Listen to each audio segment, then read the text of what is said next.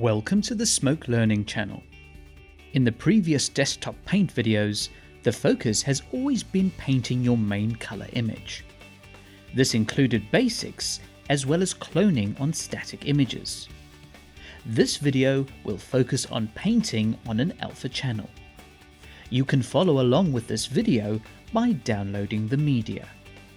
You will find the link in the YouTube description or type the link displayed in your internet browser. We are going to use Desktop Paint to fix an issue and then put it all together in ConnectFX. Let's begin.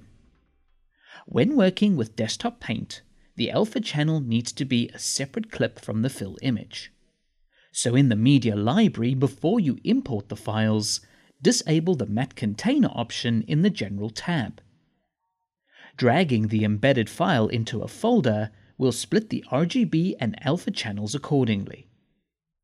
Don't forget to re-enable the Matte Container option for other import tasks. Now switch to the Tools tab. You might need to click on the View column to display the folder's thumbnails in the thumbnail view. Now this alpha channel has an intentional hole cut into it for the purpose of the lesson. However, you will encounter this type of scenario when you're keying a subject who has a color that matches the keyed background. Or perhaps you need to paint an alpha for a logo that has been provided to you. There are other scenarios and multiple ways to tackle the challenges, but we will focus on alpha painting.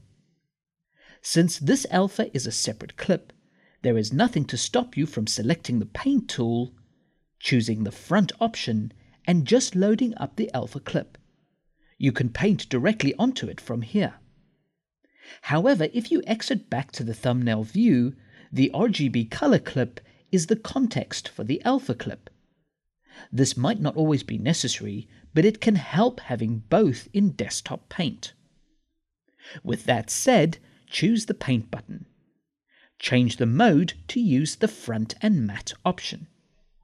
With the first cursor, click on the fill clip. With the second cursor, click on the alpha clip.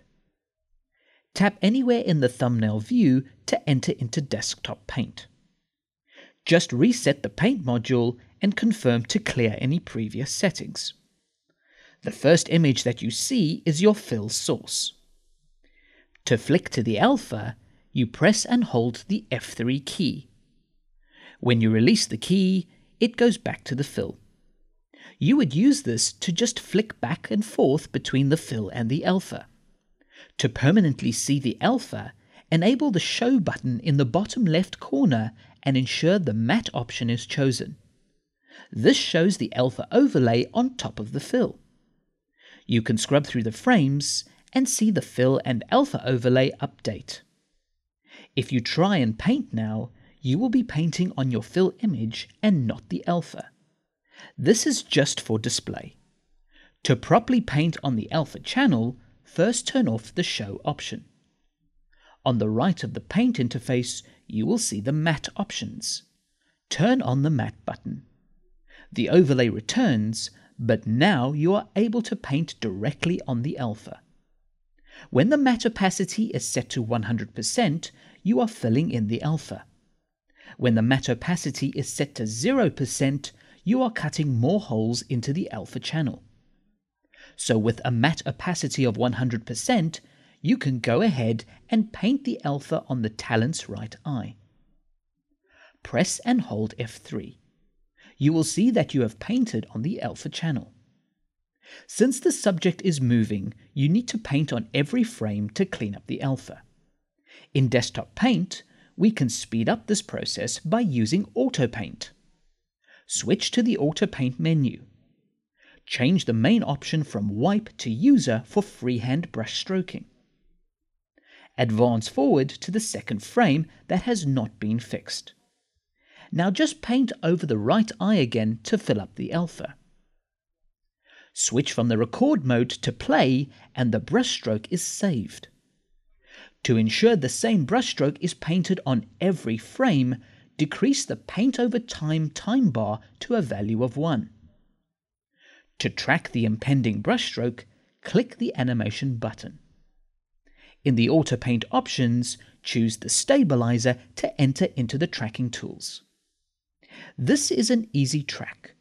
Go to frame 1 and pick up the tracker box from the middle of the UI and place it onto her right eye.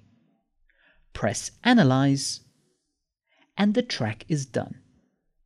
Exit the stabilizer by pressing Return. To see the tracked animation, enable the wireframe button. When you scrub the time bar, the wireframe is tracked to her face, but the brushstroke has not been painted yet. Go back to frame 1. Press Render to start painting on each frame. Remember that you always go back to frame 1 because the render will start from the current frame you are looking at. The brushstroke has now been applied to every frame, and you can now exit Desktop Paint. In the thumbnail view, you now have 2 clips, both ending in a PT extension that is a paint result. To complete the composite, we'll quickly build the rest in ConnectFX. Switch to the timeline view. Select the background clip and press Ctrl-Tab to bring up the effects ribbon. Choose Create ConnectFX to enter into the node compositor.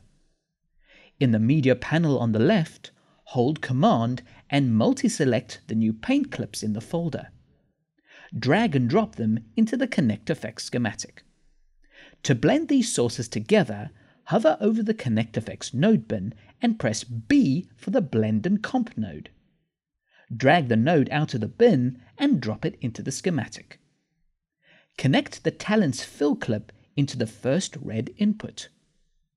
Connect the Talents alpha clip into the first blue matte input. To finish off, connect the background clip into the green background input. And take the output from the Blend and Comp node and connect it to the CFX output node that leads back to the sequence. If you would like to see the same challenge again, but using the ConnectFX Paint instead of Desktop Paint, please click the link now. More desktop videos will be posted soon showing the workflows with Paint. Thank you for watching, and please subscribe to the Smoke Learning channel for future videos.